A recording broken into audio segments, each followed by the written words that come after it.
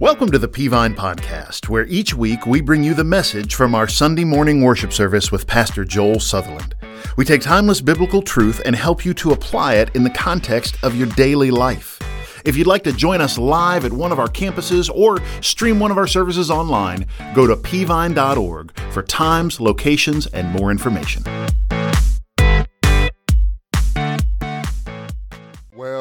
Psalm chapter 51, if you have your Bibles, thank you for being here this morning. Rock Spring, Rossville, Dalton, online.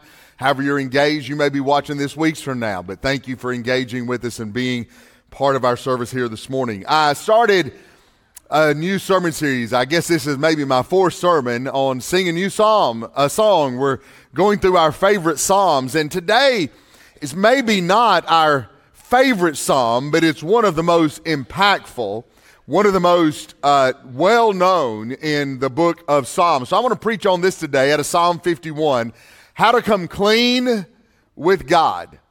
How to come clean with God. I saw this stat the other day, about, I don't know how to say it, prisoners, people in prison or people accused of a federal crime. Now, that's not going to be most of us in the room or out of the room, but here's what I learned about in 2022. Look at these numbers in case you ever thought about committing a federal crime. 0.4% of defendants in federal criminal cases went to court and were acquitted. Now, let me put that in perspective. You see the number on the screen. 290 out of about 72,000 people went to court and came off innocent in 2022. All I'm saying is your chances are small. 1,379 went to trial and were found guilty. They wasted their time, 2%. About 90% pled guilty, 8.2 were dismissed. 90% pled guilty. Of 72,000 people accused of a federal crime in 2022, 90% pled guilty. The vast majority of federal criminals had no problem standing before a judge and saying, I am guilty. Now, why would they have had no problem standing before a judge and saying, I'm guilty? I'll tell you why. We typically only confess when the evidence is so stacked against us that we have no other option. Right? Can we just be truthful this morning? If we're not caught, we rarely confess. Can I get an amen right there? Or an oh me, whichever one you want to do.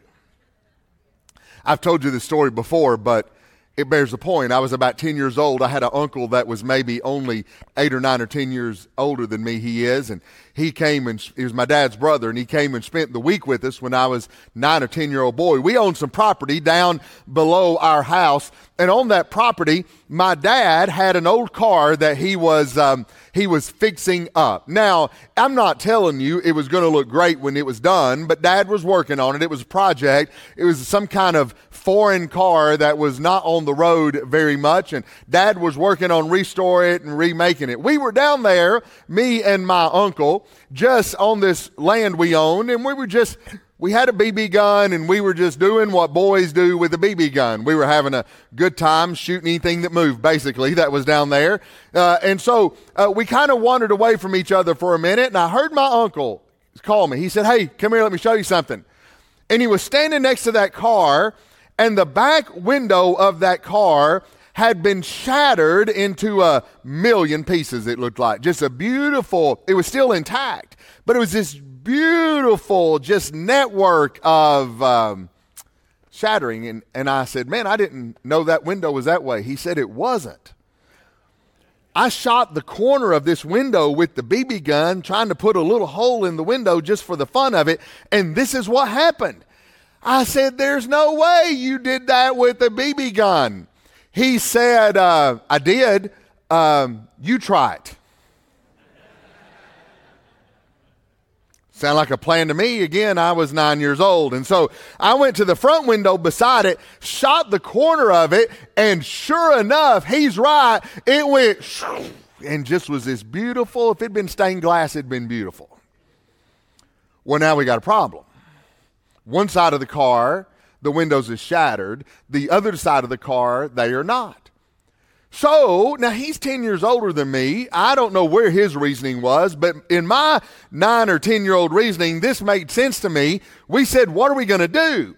And the most obvious thing to do was do the same thing to the other two windows on the other side so they matched. So he went over there, shot the corner of the back window, did it again. It was beautiful. I did the front window, shot it again. It was beautiful. And we sat there looking at that, and we were like, well, this is not good. You can see that from 100 yards away. We're surely going to get caught. What are we going to do?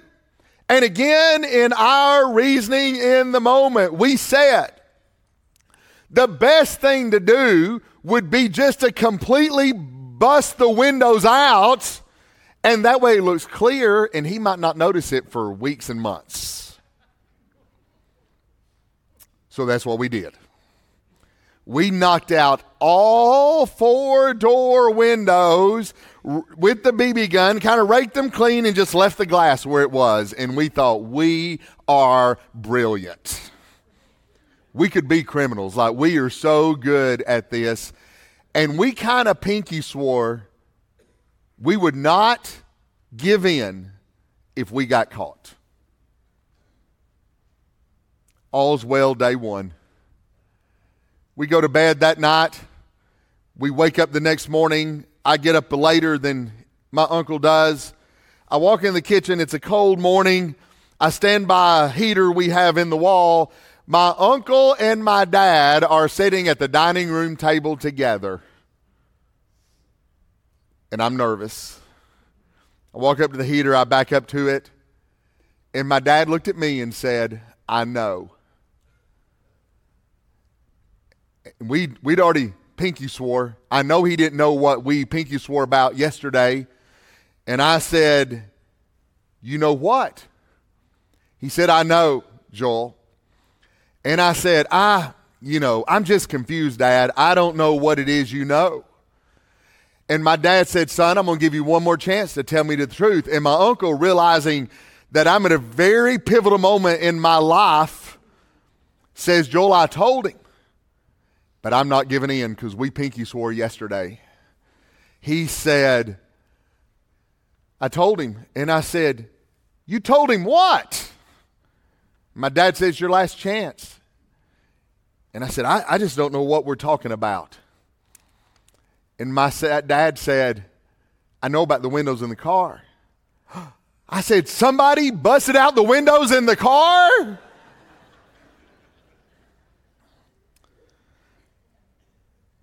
Things did not go well for me from that point forward. Because I wasn't going to confess. I was caught with a smoking gun, BB gun. And I was not going to confess. And before you make fun of my 9-year-old self, your 40-year-old self ain't much better, is it? Matter of fact, let's take a poll. Let's take a poll. I want you to find yourself somewhere in here, all right? Here's the question. How likely are you to confess when you are wrong, right? Now, don't answer out loud. Don't answer out loud. I just want you to find yourself somewhere in this survey, right? How likely are you to confess when you're wrong? I want you to think. Right now, some of you are in wrong right now, right? So how likely are you to confess? How about this? A, I immediately admit my sin. If that's you, internally raise your hand. That ain't you. All right? No. B, I confess after my conscience has bothered me for a period of time. Right? Some of you, that's the job of the Holy Spirit. We'll talk about that in a moment. Some of you, your conscience will bother you. My uncle, he had a conscience, bothered him. Apparently, I'm a sociopath. It didn't bother me at all. I wasn't saved at the time, so if that makes you feel any better, and conscience body. How about C? I typically wait until someone catches me in the wrong. Vast majority of people land here. Or finally, number 4, I swear on my grave I didn't do it. Is that you? Like, I didn't do it. How likely are you to confess when you are wrong? Well, Psalm 51 is the confession passage of the Christian. How we should react when we've done wrong. How clean we should come when we've done wrong. Can we just all admit this morning that we all sin? Chances are you've messed up this week. Chances are you've got a sin in your life. You've got a wrong in your life, and the people around you may not know it. Your family may not know it, and you may not have admitted it to God. But the fact is, it is there. And God knows it's there. And what are you going to do about it? How do you come clean with God? David in Psalm 51 gives us the formula for coming clean with God. When there's something in our life that's drawing us farther and farther away from our Savior. Stand with me as we read God's Word. Psalm 51. It'll be on the screen if you don't have your Bibles, wherever you may be. You look at the title of the psalm for the choir director, a psalm of David, when the prophet Nathan came to him after he'd gone to Bathsheba. Look at verse 1. Be gracious to me, God, according to your faithful love, according to your abundant compassion, blot out my rebellion. Completely wash away my guilt and cleanse me from my sin. For I'm conscious of my rebellion, and my sin is always before me. Against you, you alone have I sinned and done this evil in your sight. So you are right when you pass sentence. You are blameless when you judge. Indeed, I was guilty when I was born. I was sinful when my mother conceived me. Surely you desire integrity in the inner self, and you teach me wisdom deep within. Purify me with hyssop, and I will be clean. Wash me, and I will be whiter than snow. Let me hear joy and gladness. Let the bones you have crushed rejoice. Turn your face away from my sins and blot out all my guilt. God, create a clean heart for me and renew a steadfast spirit within me. Do not banish me from your presence or take your Holy Spirit from me. Restore the joy of your salvation to me and sustain me by giving me a willing spirit. Then I'll teach the rebellious your ways, and sinners will return to you. Save me from the guilt of bloodshed, God, God of my salvation, and my tongue will sing of your righteousness. Lord, open my lips, and my mouth will declare your praise. You do not want a sacrifice, or I would give it. You are not pleased with a burnt offering. The sacrifice pleasing to God is a broken spirit. You will not despise a broken and humbled heart, God. In your good pleasure, cause Zion to prosper. Build the walls of Jerusalem. Then you will delight in righteous sacrifices, whole burnt offerings. Then bulls will be offered on your altar. Thank you. You may be seated. Now, in case you don't know the sin of David, here it is. David, at a time when the kings were supposed to go out to war, David was the warrior king.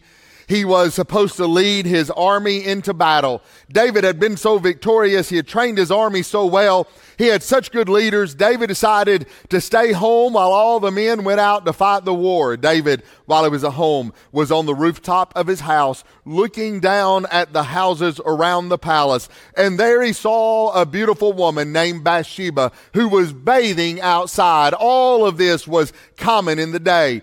David should have looked away. David should have gone back inside. Instead, David invited Bathsheba up into his kingdom, up into his palace, and David and Bathsheba committed adultery. In order to cover it up, because she became expecting with child, David orchestrated and had her husband killed in battle.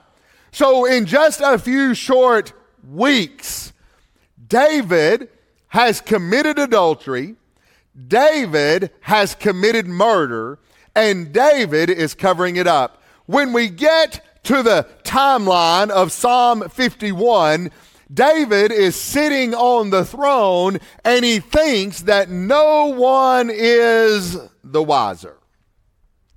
up comes the preacher named Nathan. Nathan comes up to David and he tells him a parable. We won't get into all of that, but at the end of it, David is angry. And David said, we've got to kill the man who would commit such a crime. And the preacher Nathan looked at him, the prophet Nathan looked at him, and the famous words said, thou art the man. And it was in that moment that David's eyes were opened and his heart was broken because of his sin. And so it was in that moment that the formation of Psalm 51 happened. In my mind, I pictured David going maybe behind the curtain of the throne room. And there it is, David falling on his knees in repentance. And it was there in that moment that the words of Psalm 51 came to David. And it's in that moment that David taught us all how to come clean with God. Can I talk to you today? Can I talk to me? Can I give you 4 things we learn? And I want to say this about Psalm 51. Every verse in Psalm 51 is worthy of its own examination and own sermon. I'm going to skip over some today because I just don't have time to deal with it. But I want to make maybe 4 major headings, 4 major points that we learn in Psalm 51. Write these down. How do we come clean with God? Number 1, we do this. Listen for conviction. Listen for conviction. Look at what he said in verses 3 and 4. I am conscious of my rebellion and my sin is always before me. I am conscious of my rebellion and my sin is always before me. Against you and you alone I have sinned and done this evil in your sight. So you're right when you pass sentence. You are blameless when you judge. He said, I am conscious of my rebellion. My sin is always before me. Have you ever felt that way in your life? David said, listen, I committed adultery and I couldn't get it out of my mind. I cheated on my wife. I cheated with another man's wife. And though I did it, and though I'm acting like nothing's wrong, and though on the outside everything may seem right to you, I'm telling you, my conscience is always bothering me. My sin is always before me. I murdered a man. And I can't get it out of my mind.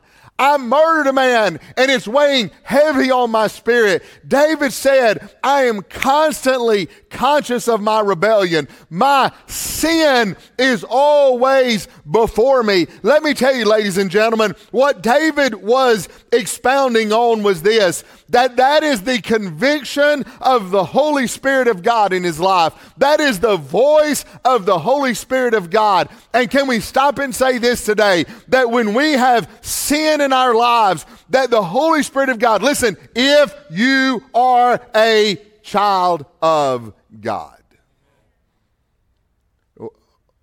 Hold on. If you can sin and it not bother you, if you can sin and that's like everything's okay, if you can be in sin and be living your best life, hear me, you are not a child of God. You're not. Because here's what David said happens to a child of God. That voice of the Holy Spirit is constantly with me. That voice of the Holy Spirit is weighing heavy on my conscience. That voice of the Holy Spirit, that conviction of the Holy Spirit is making me permanently aware. I eat breakfast in the morning and my sin is on my mind. I go throughout my day and my sin is on my mind. I go to bed at night and I can't sleep because sin is on my mind. It is a constant reminder of what is wrong in my life. That's the conviction of the Holy Spirit. It's that reminder that something is out of place between you and God. Tell me if you know what this sound is.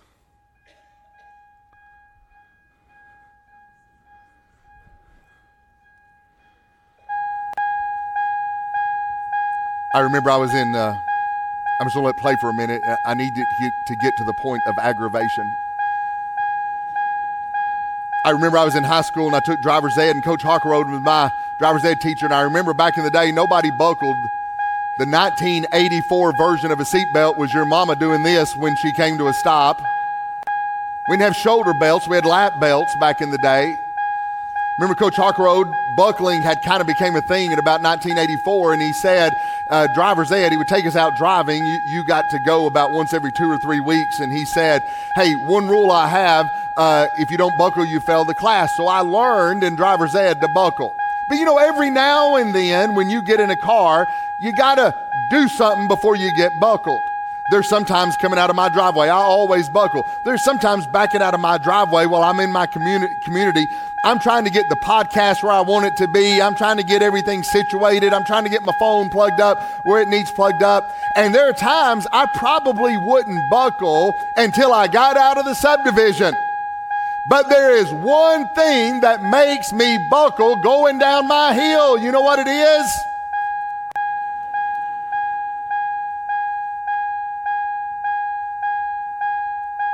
Because there is not a more aggravating sound on the planet. I told my wife the other day, I said, they make this sound annoying on purpose. Y'all can cut it off now. It's supposed to cut off when I change slide. They make it annoying on purpose. It's not a pleasant sound. It's not music to your ears. Why? It is a constant reminder. You can't get it off.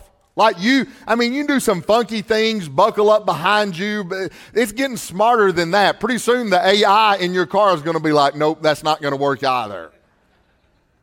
You say, well, preacher, I believe in freedom. We ought to have the right to buckle or not buckle. I'm with you all the way. I don't care about any of that. I just want the noise to stop. Because it's a constant reminder something's not right. That is exactly the way the conviction of the Holy Spirit ought to be in your life. It ought to be this annoying noise in your heart. It ought to be this annoying noise in your mind. It ought to be this annoying noise in your spirit that says something is not right in your life. John 16:8 tells us this. When he comes, he will convict the world about sin. Speaking about the Holy Spirit, when he comes, he'll convict the world about sin, righteousness, and judgment. Listen, Romans 6:23 says this. We know this verse well. For the wages of sin is death. The conviction of the Holy Spirit in your life is this constant reminder in your life that the wages of sin is death. That if you keep going, something's going to die. That if you keep going, something is going to be killed. Listen to me this morning. What is the Holy Spirit dinging in your heart and life about? I mean, we see it all through the Bible, right? Adam, when he first sinned, had that dinging in his heart because when Jesus came, he went and hid. David said, my sin is ever before me. Jonah had it going on. Peter had it going on in the New Testament. Listen, you say, what is this conviction? Let me tell you what this conviction is. This conviction is for the child of God when you've done wrong, you're almost glad to get caught.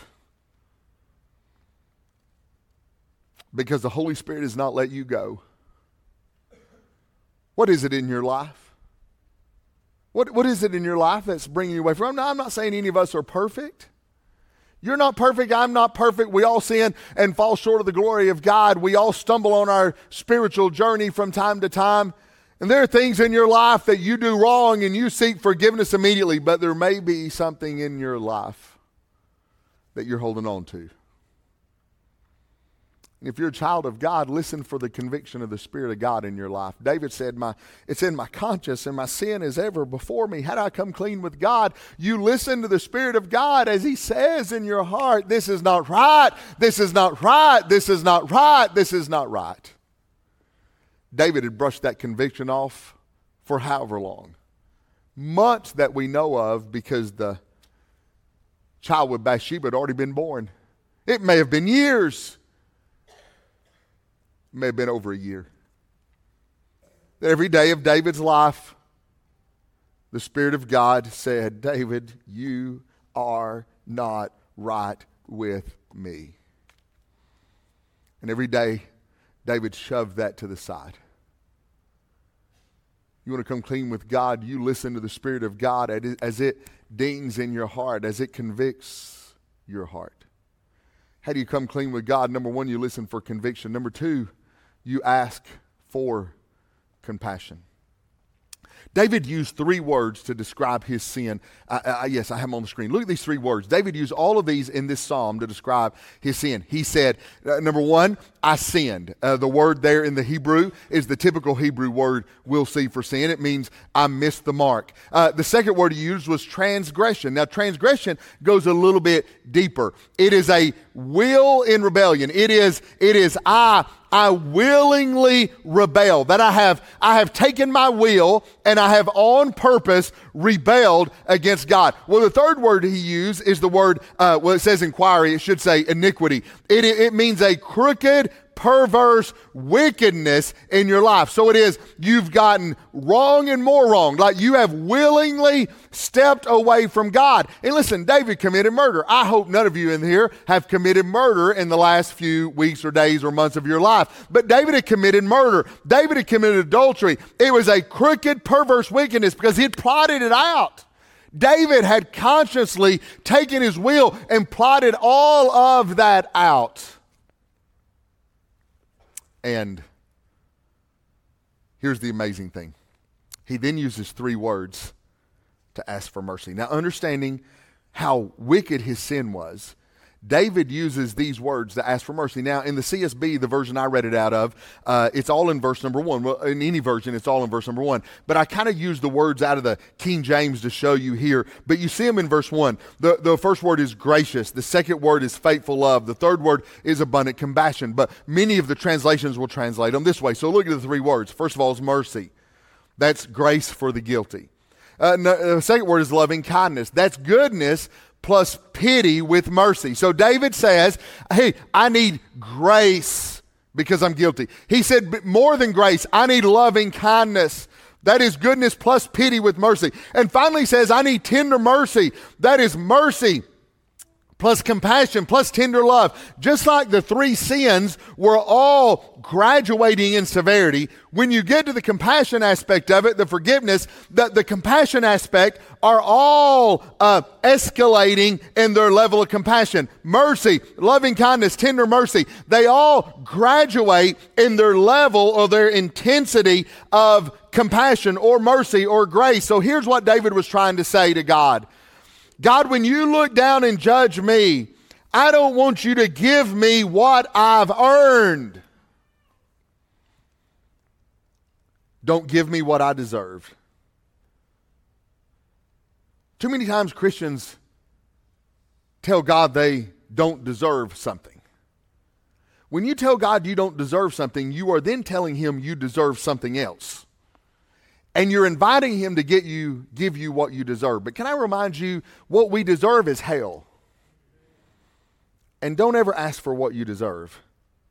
What you want is the compassion and mercy and love and goodness and pity of God. If you get what you deserve, you're going to be in trouble. I'd much rather get something else. I saw this. I wondered the other day. Let me talk sports for a minute. Non-college football. Let me talk NFL. I wondered the other day, I was looking at this sermon, and I wondered how many teams just win by luck. And you know, people actually, now you're not going to be able to see that at all. I can barely see it, but I want to throw it up there to show it to you. I found it. Somebody went through and graphed out in 2022 the luckiest teams in the NFL. Like sometimes we think it's all skill. Sometimes we think it's all coaching. Sometimes we think it's all athletics. Sometimes it's just luck.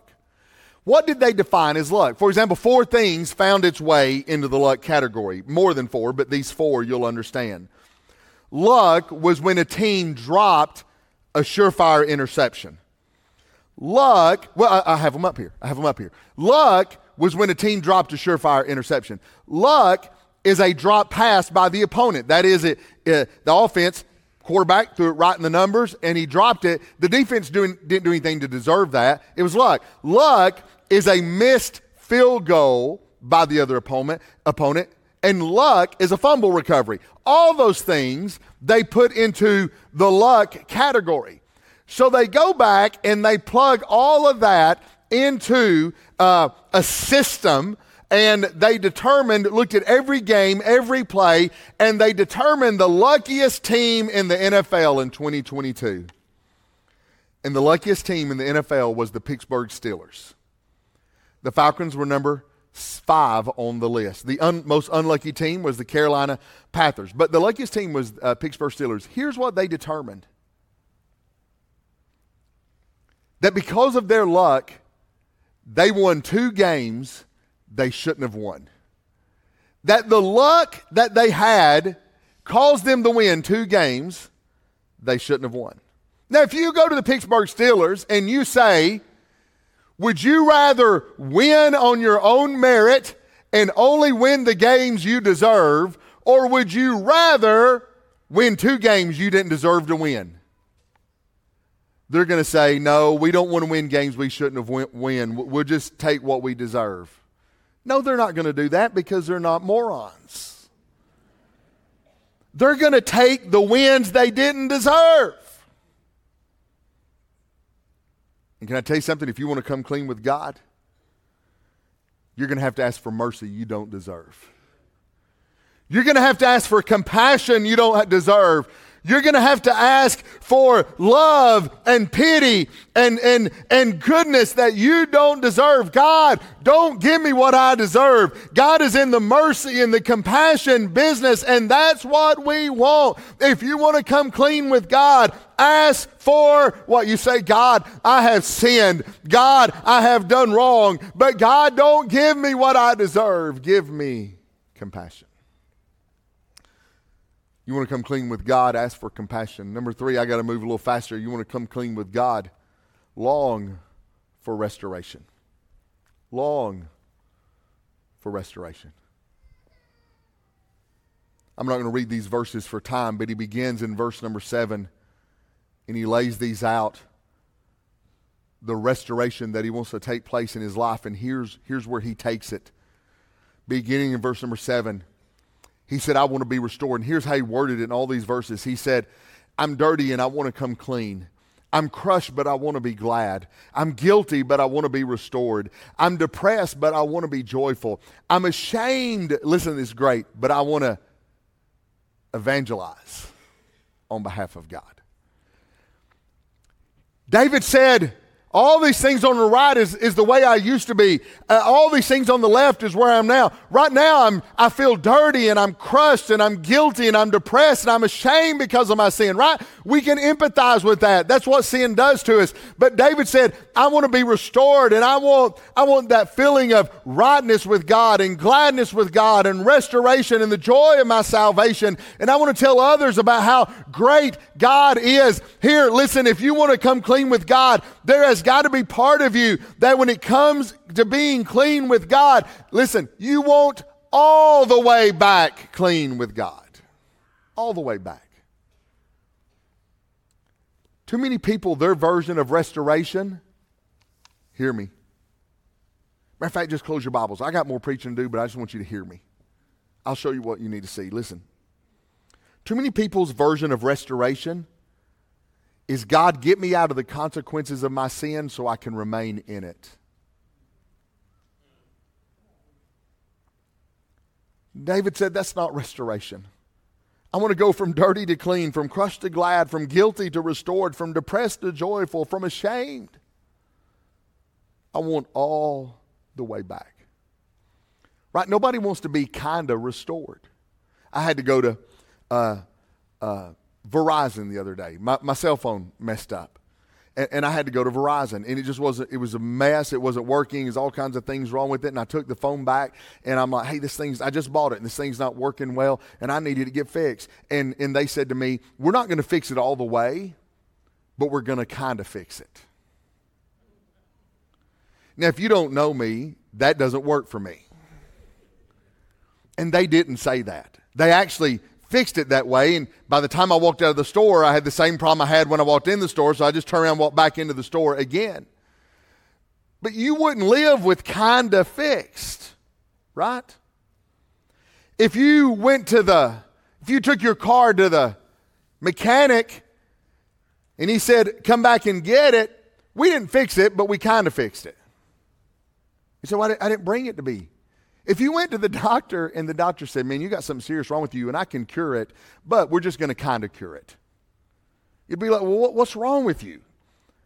If your doctor said, we're not going to bring you we could bring you all the way back to health, but we're not going to bring you all the way back to health. We're just going to get you not as sick as you are right now. You say, well, that's ridiculous. Nobody would do that. No, but that's how we approach restoration with God. I want to be a little bit restored, but I want to keep doing what I'm doing. No, when you come clean with God, you long for restoration and you want forgiveness and you want your living where it ought to be and your service where it needs to be, and you're going to be telling others. Don't let the devil keep you in that kinda zone. See, the devil's okay with partial repentance. No, David said, I want all the way back. Number four, you want to come clean with God? David said this, live for submission. Now I want to show you these verses. Look in verse 16. You do not want a sacrifice, or I would give it. You're not pleased with a burnt offering. The sacrifice pleasing to God is a broken spirit. You will not despise a broken and humbled heart for God. Now, what was David trying to say? David was trying to say, here's what submission looks like in the child of God. A broken spirit, a broken heart, a humbled heart. He used all those words. Now, what does that mean to us? Well, it reminds me of another story in the book of Samuel. 1 Samuel chapter 15. It's about David's predecessor, Saul, the first king of Israel. David's the second king. And when Saul had sinned, Samuel said this to him. Does the Lord take pleasure in burnt offerings and sacrifice? Same words David is using in Psalm 51. Does the Lord take pleasure in burnt offerings and sacrifices as much as in, follow it, obeying the Lord? Look, to obey is better than sacrifice. To pay attention is better than the fat of rams. What does it look like when you come clean with God? Coming clean with God is not just saying you're sorry. Coming clean with God is going all the way back to a place of submission to the will of God and the Word of God and obedience. So, Proverbs 15:8 says it this way, the sacrifice of the wicked is detestable to the Lord, but the prayer of the upright is His delight. You want to come clean with God? It takes obedience. All the way back in repentance is all the way back to obedience. Would you stand with me wherever you may be? Y'all know I got 4 grandkids, 2 more on the way. That's going to be 6, 5, and under. First 3 are boys. Josh's youngest son right now is Judd. Judd's just a little over 3. And Judd has just recently gone through. We hope he's starting to come out of the stage. Judd's just all boy. All boy. And when somebody says somebody's all boy, it means he was a little wild. He still is, but he's a little wild. And Judd went through the stage some boys go through of making a mess for the pure pleasure of making a mess. Here's what Judd would do. Judd, about 6 or 8 months ago, learned how to say sorry. And he knew when to say it, kinda. But here's what Judd would do. Judd would walk over to the table in your house, and he'd put his hand on a lamp or something and start to push it off. And you'd say, no, Judd, don't do that. And Judd would say, sorry.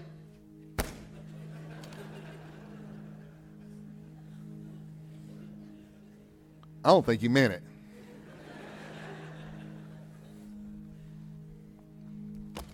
Judd would say sorry and then do the deed. Son, I don't want your sorry. I want you to not do the deed. That's what David's trying to say. God doesn't want your sorry unless you're going to be obedient from that point forward. Coming clean with God means you now are to the point where,